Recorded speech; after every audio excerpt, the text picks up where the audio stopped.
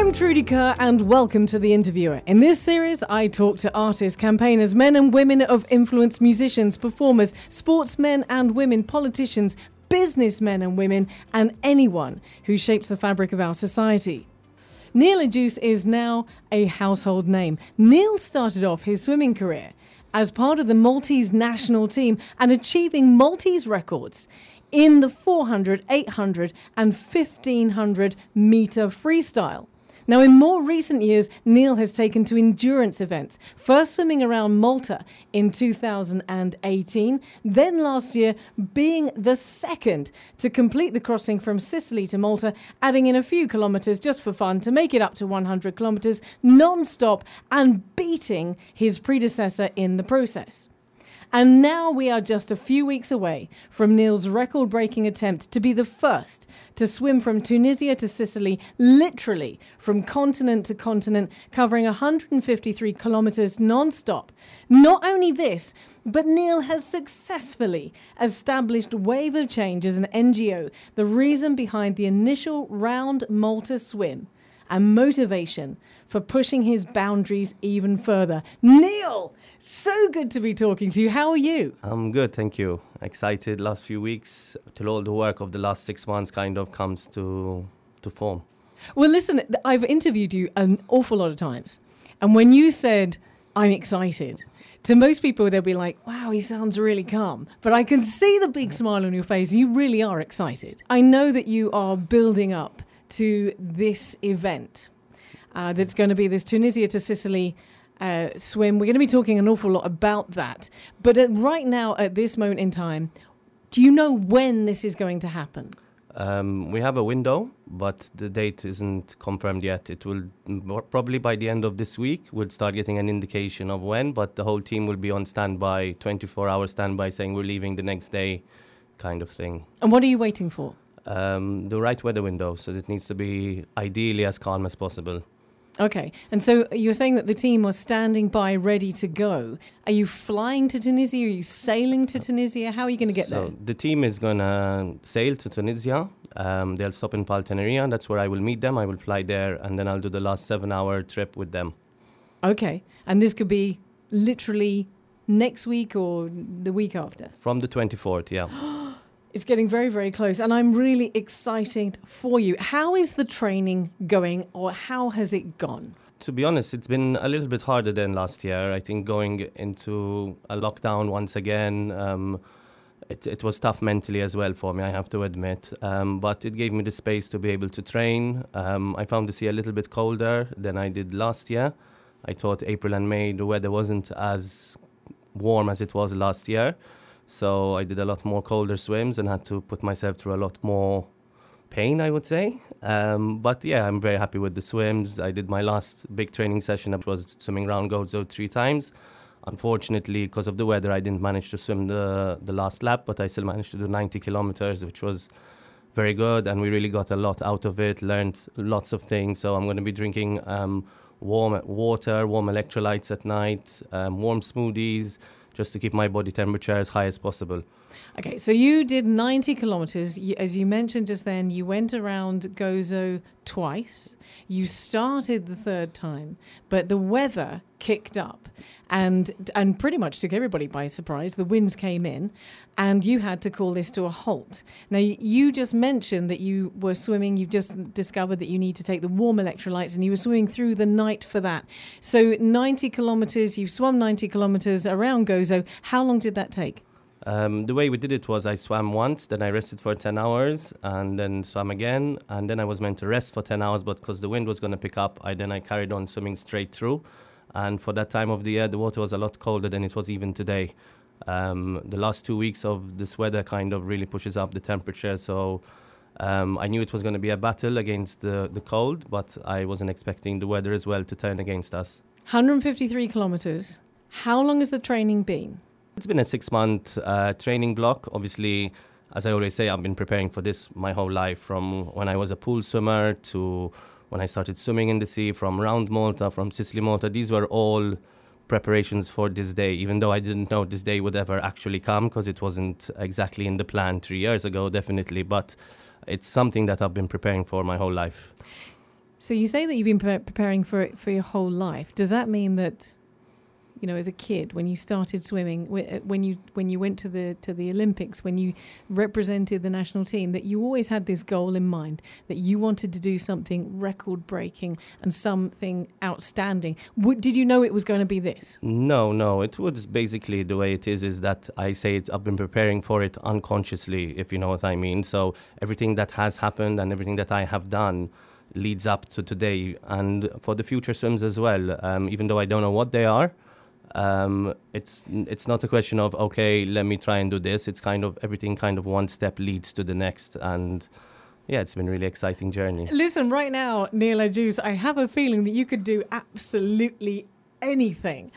I want to just ask you about this big 150-kilometer swim, okay? Because it's 50 hours, if I'm right, 50 hours of non-stop swimming, 50 hours without sleep, 50 hours of doing all the body functions that the body does in the sea. And I know from the last time that you did this amazing crossing from Sicily to Malta, as I understand it, you can't touch the boat. You can have things passed to you on a stick, but the minute that you touch the boat, that's it done. Yeah, there's no touching the boat. There are observers, so they're like the judges of the expedition, and they make sure that I don't touch the boat. Nobody throws me any aids to rest on while I'm trying to eat and drink.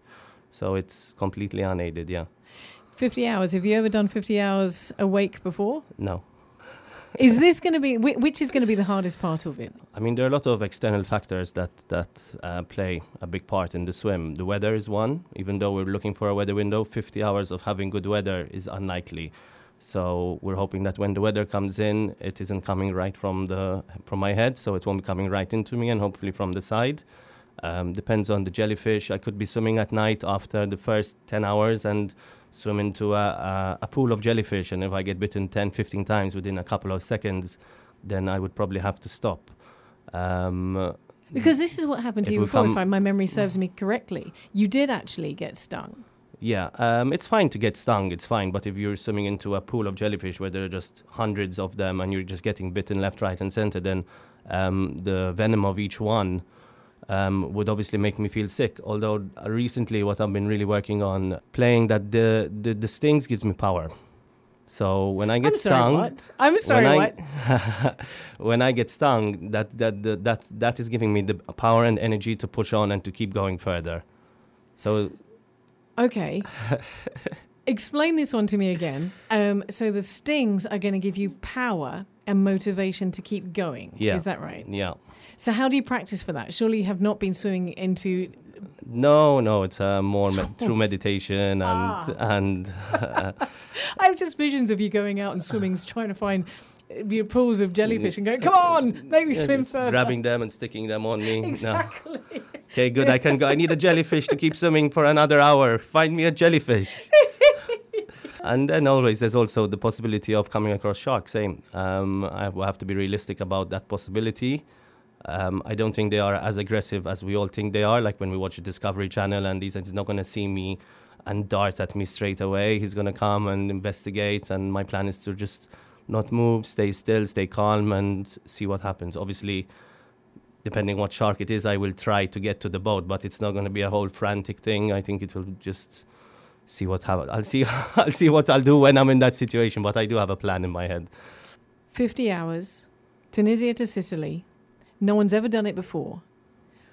What is the most exciting and motivating thought, apart from the jellyfish?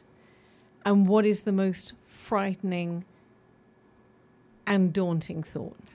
I'd say the most exciting thing is the opportunity again for me to be able to push my body to these limits, push my body and my mind to where no man has ever gone. I think that's the exciting part. And it's also the same thing as the scariest part. It did play in my head like I'm trying to do something that no one has ever done before. So is it possible?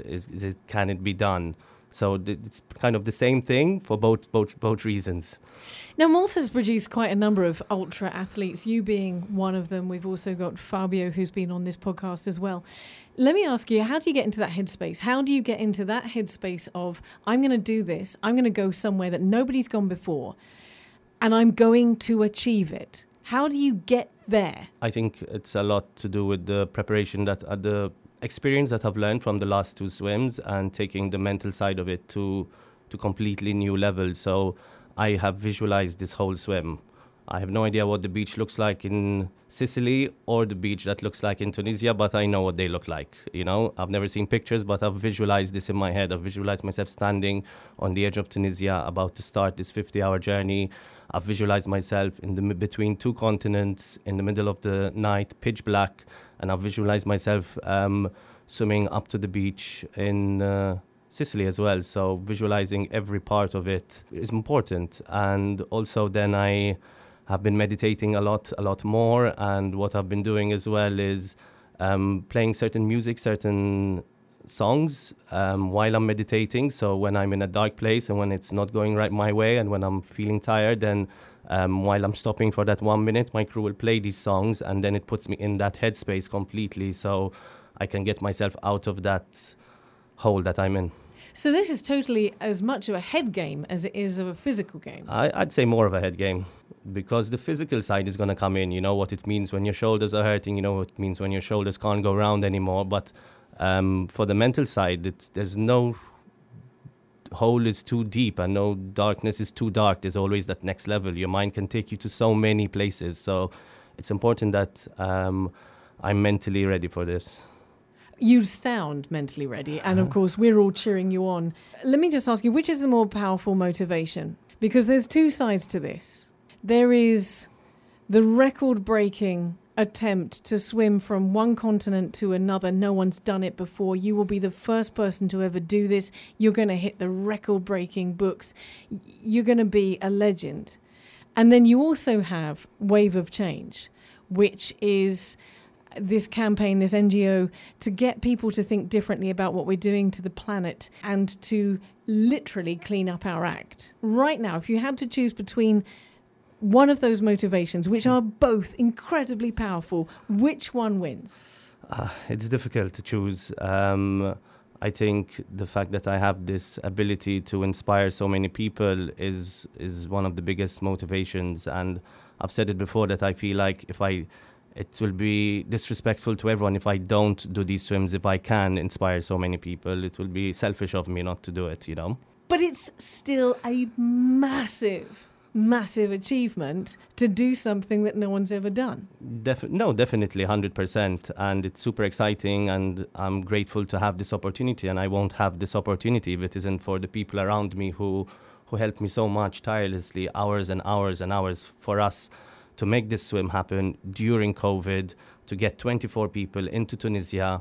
So it's a non-EU country, so we need visas, we need to get them there, and then we need to leave from that country to go to an EU country that isn't our home nation during COVID. It's been tough. They've been working round the clock for this to happen. Let's talk about Wave of Change, because as you just mentioned, having the opportunity to influence people is a huge responsibility, but also a beautiful and amazing opportunity. How did Wave of Change come about? Wave of Change came about when I was training to swim around Malta. On my first training, my first night swim ever. So night swim, not with friends out, and we're like, let's jump in the sea, and it's pitch black. It's my first night swim with cap and goggles for 4 or 5 hours. And after the first few hours, I was like, wow, this is really cool. So quiet, so peaceful. And then I swam into this plastic bag that engulfs my head, and that was a sign for me to be its voice. The ocean needs a voice, and I'm here to be its voice and show people how we really need to care for the ocean. So the timeline is that you'd already decided to swim around Malta, and during that time of training to swim around Malta, along came this plastic bag which literally hit you in the face. And changed everything. So many questions relating to this, and I was talking to Kane and Kaz about this recently, and I'm going to ask you the same question. I don't understand how we as individuals, as human beings, cannot give more of a crap about our planet. How people can go out to beauty spots like Top of the World or Tarja Gap or Dwera, Victoria Lines, and just throw their crap on the floor. Where do you think this comes from? Why don't you think people care? It's a difficult question to break down, but people, when nobody's watching, people act very differently to when people are watching. Like, for example, with social media, everyone portrays a certain life on social media, but then their actual real life is completely different. And when the same thing when it comes to the environment, when everyone's looking, oh yes, I recycle, I do this, I don't buy anything. And then when no one's looking, they kind of would walk away, leaving 10 bottles of alcohol and packets of sweets behind them. It's a shame, and they don't realize the damage that they're causing. And this is why we're here to educate them and to show them the right way, that we need to care for our planet or it's going to bite us in the ass. Well, you mentioned just their education, and when I asked this question just a few weeks ago, the answer was lack of education. I gave an illustration about stumbled across a group of teenagers throwing all of their trash down the side of the hill at Tarja Gap. And I said, why? Why do they do that? And the answer was lack of education. Do you think that is where this comes from? Yes, I think the government needs to make more investments on educating the public. For example, I'll just give you a little example is, there's no way somebody who wants to get rid of their sofa or their wardrobe or their washing machine makes sense for them to carry it, put it into a truck, drive in the middle of the night all the way to the countryside and drop it there when someone would come and pick it up from in front of their house. It is impossible that they would choose that over someone to come and pick it outside of the house. But there's not enough education. There are not enough billboards showing how these things are done and that we have these services, and even also simple things of what goes into the grey bag. There's never been a whole campaign about it. We need more education.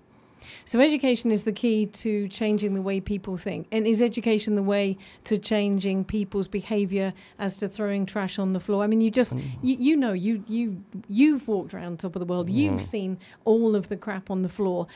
Is education what will stop someone from walking a foot past a dustbin and throwing the trash on the floor? No. I think it takes many different components. I think education is the biggest one, to educate them of what services there are and why we're doing it. And we also need to show them as well the flip side of it. What is happening to the environment? What do we need from we need the ocean, we need the environment for our own survival.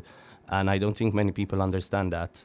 And I think that's the first step. And the second step is to start changing policy. We need to go higher than just telling people to pick up 6 pieces of plastic. This is where it starts with Wave of Change, but it's not going to stop there. We need to go to the government. We need to lobby. We need to start lobbying to change policies, because as a human race, not only the Maltese, I think everywhere, we need rules to follow. We need to make these changes from the top down. Well, you mentioned picking up 6 pieces of trash. The very first time that I reached down to pick up a piece of rubbish that was not mine changed my thinking. Once you've had to go out of your comfort zone and pick up somebody else's trash after them, it made me mindful. Once you see it, you can't unsee it. Is that the practical behind the campaign Wave of Change? Definitely. It's like lifting up the duvet and seeing what's underneath, and once you lift it up, you'll be shocked to see what there actually is. So that's the first step of making people realize what there is all covered up, because we're so used to it from a young age. We've been seeing trash on the floor forever. So it's just come second nature to just walk by and just ignore it. But when you actually look down and see what there is, it's shocking. So how does Wave of Change do that? What are you asking people to do? We're asking people to pick up 6 pieces of plastic. This year we're taking it one step further. Since I'm going to be swimming for so long, they need to do a little activity with it. So some activity, so either a walk or a jog or anything, and pick up 6 pieces of plastic. Snap a photo, upload it to social media with Double the Wave, and tag 6 friends to do it. This is what it's all about. It's not about me breaking a world record. It's not about me swimming from one country to the other. It's about them taking on the challenge and opening their eyes to what there is underneath us, and also to start making changes in their buying habits. If you're at the supermarket and you're buying food for dinner, do you really need the meat in a plastic bag, in another plastic bag, that's in another plastic bag that you're carrying in a plastic bag to go home for 10 minutes, and you open it, chuck them in the bin, and it's done? We need to find solutions to use other sources, Neil, what happens if we don't change? What happens to Malta, and what happens to us as a human race if we don't change? Yeah, it's difficult to actually say what will happen. I think once we've passed that tilting point, we're going to know what's going to happen. I think it's easy for us to say, because the world will end or we won't survive. That could be, but it could be a lot worse, you know. It could be detrimental to everything and everyone. And when that happens, then people will be like, oh, why didn't we do this? Why didn't we do that? And so... Do you think people understand how close we are to that tilting point? Because that's not very far away. No, they don't. And this is why they haven't done anything yet. And as well, it's at the moment, it doesn't affect their life. They carry on their life as normal, whether they throw something on the floor or whether they throw it in the bin. And when we start seeing real changes that are affecting us, then... What will those changes be? I mean, we talk about this tilting point, and you know, people like David Attenborough have been talking about this for a long time. But what does that tilting point look like? What are we going to see in our own lives? I mean, if the climate change keeps going as is and the temperatures keep rising, the ice caps are going to keep melting, and we're an island. So if the sea levels are going to rise 6-10 centimeters, which towns are going to be, what's St. Julian's going to look like? What's Melliha going to look like down by the beach? We're going to lose our beaches. We're going to lose our beachside. Some towns would be very heavily affected, you know. If somebody's listening to this and they're thinking, great, okay, I know that I need to make a change. Neil is undertaking this swim from Tunisia to Sicily because he believes in this cause. Okay, I wouldn't mind doing something. What can the average person in the street start with? What are the things that they can do to make a change, to join this wave of change? I mean, first they can start by doing the challenge. We've set the target, I feel, is not for us to pick up 1 million pieces of plastic, because that is our goal, but it's for the nation. It's a challenge to the nation. So now it's up to them whether they're going to step up and do it or not. We as a nation, Malta is a small country, and we should be in the forefront of this problem. People should not only be wanting to come to Malta because of our beaches, but they come because these guys have it figured out with the environment. These guys are on top of things. These guys are leading the way in Europe. And this is what I want to see, you know. We're a small island. We can grab this by the horns and really take it on and be an example to other EU countries. Average person can take on this Wave of Change challenge. They can pick up 6 pieces of rubbish, video or photograph of them. And then they can also walk around their house and look around and say, okay, what am I using on a daily that I either don't need to use, or I can swap it for something else that doesn't use single-use plastic. I had a moment where I absolutely love sparkling water. And I thought to myself, okay, I don't want to buy plastic bottles, so I would buy the single one brand that comes in a glass bottle. The problem with that is that water's been transported from France to Malta, so it's actually incredibly inefficient. So I was walking past a store about 2.5 months ago, and I saw a SodaStream machine that we used to have when we were kids. So I bought a SodaStream machine, and granted it has a canister of gas, but the canister of gas is recyclable. And there you go. You've got your sparkling water that you make fizzy every day, and there's no plastic waste to it at all. Are these the sorts of things that you're talking about? Exactly. That's exactly what I'm talking about. And there's another option for pretty much everything, you know, even our toothbrushes that we use, we can buy biodegradable ones. We don't need to have the plastic ones that we change every 3 months. And the list is endless. Even nappies, we need to start using reusable nappies.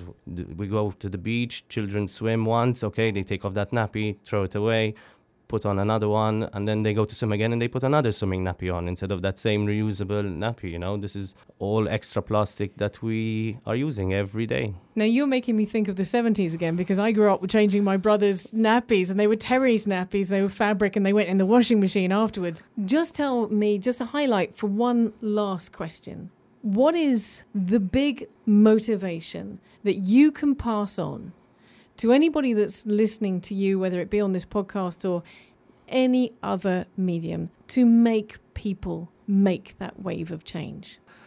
It's difficult to find that one message that wraps everything into one sentence. I think we just need to start making small changes, and this is what the swim is about. Me inspiring people, us inspiring people to make that one small change, and that one small change leads to another, and then leads to another, and before you know it, they're environmentalist freaks, you know, and they're loving it, and they're trying to see how, as a game, like it's a game for them to how little plastic can we use? How long can we have our grey bag in our house before we need to chuck it? You know, it's not, oh, I throw away 4 grey bags a week. I recycle, yes, but that's a lot of plastic you're going through. What can you do to reduce that to 1 bag? So yeah, when it comes to the social media side and my training, when I do a long swim and I post my photo of my Garmin or just say what activity I've done, I can get 600-700 likes super quick, like within 24 hours. But instead, we need to turn these likes into taking on the challenge. If those 700 people pick up those 6 pieces of plastic and tag another 6 people, then the target of 1 million will be hit and gone and reached before I even start the swim, you know. So we really need to stop turning social media likes into action. Absolutely. Again, I'm going to ask you this one question. How do we do that? How do we get people to get off their backsides and pick up that rubbish? How do we get them? It's convincing them, inspiring them, and showing them that this is the right way to do things. It does come back to, once you've done it once, it's easier to do it a second time. It's picking up that first piece of rubbish that is the challenge. And of course, that's what you're saying, is that you get one person to do it and then they tag somebody else and then they can see that they can do it. It's easier to get likes for that. It's easier to, people like drama as well. Like for us on our social media page on Wave of Change, if we post a photo of a turtle with a straw up his nose, then that's what gets the attention. Where when we post something positive, it doesn't get as much attention. So then we're at this battle of, do we want our page to look doom and gloom the whole way, or do we want it and get more attention, or do we want to show that there's light at the end of the tunnel? Is it not a mixture of both?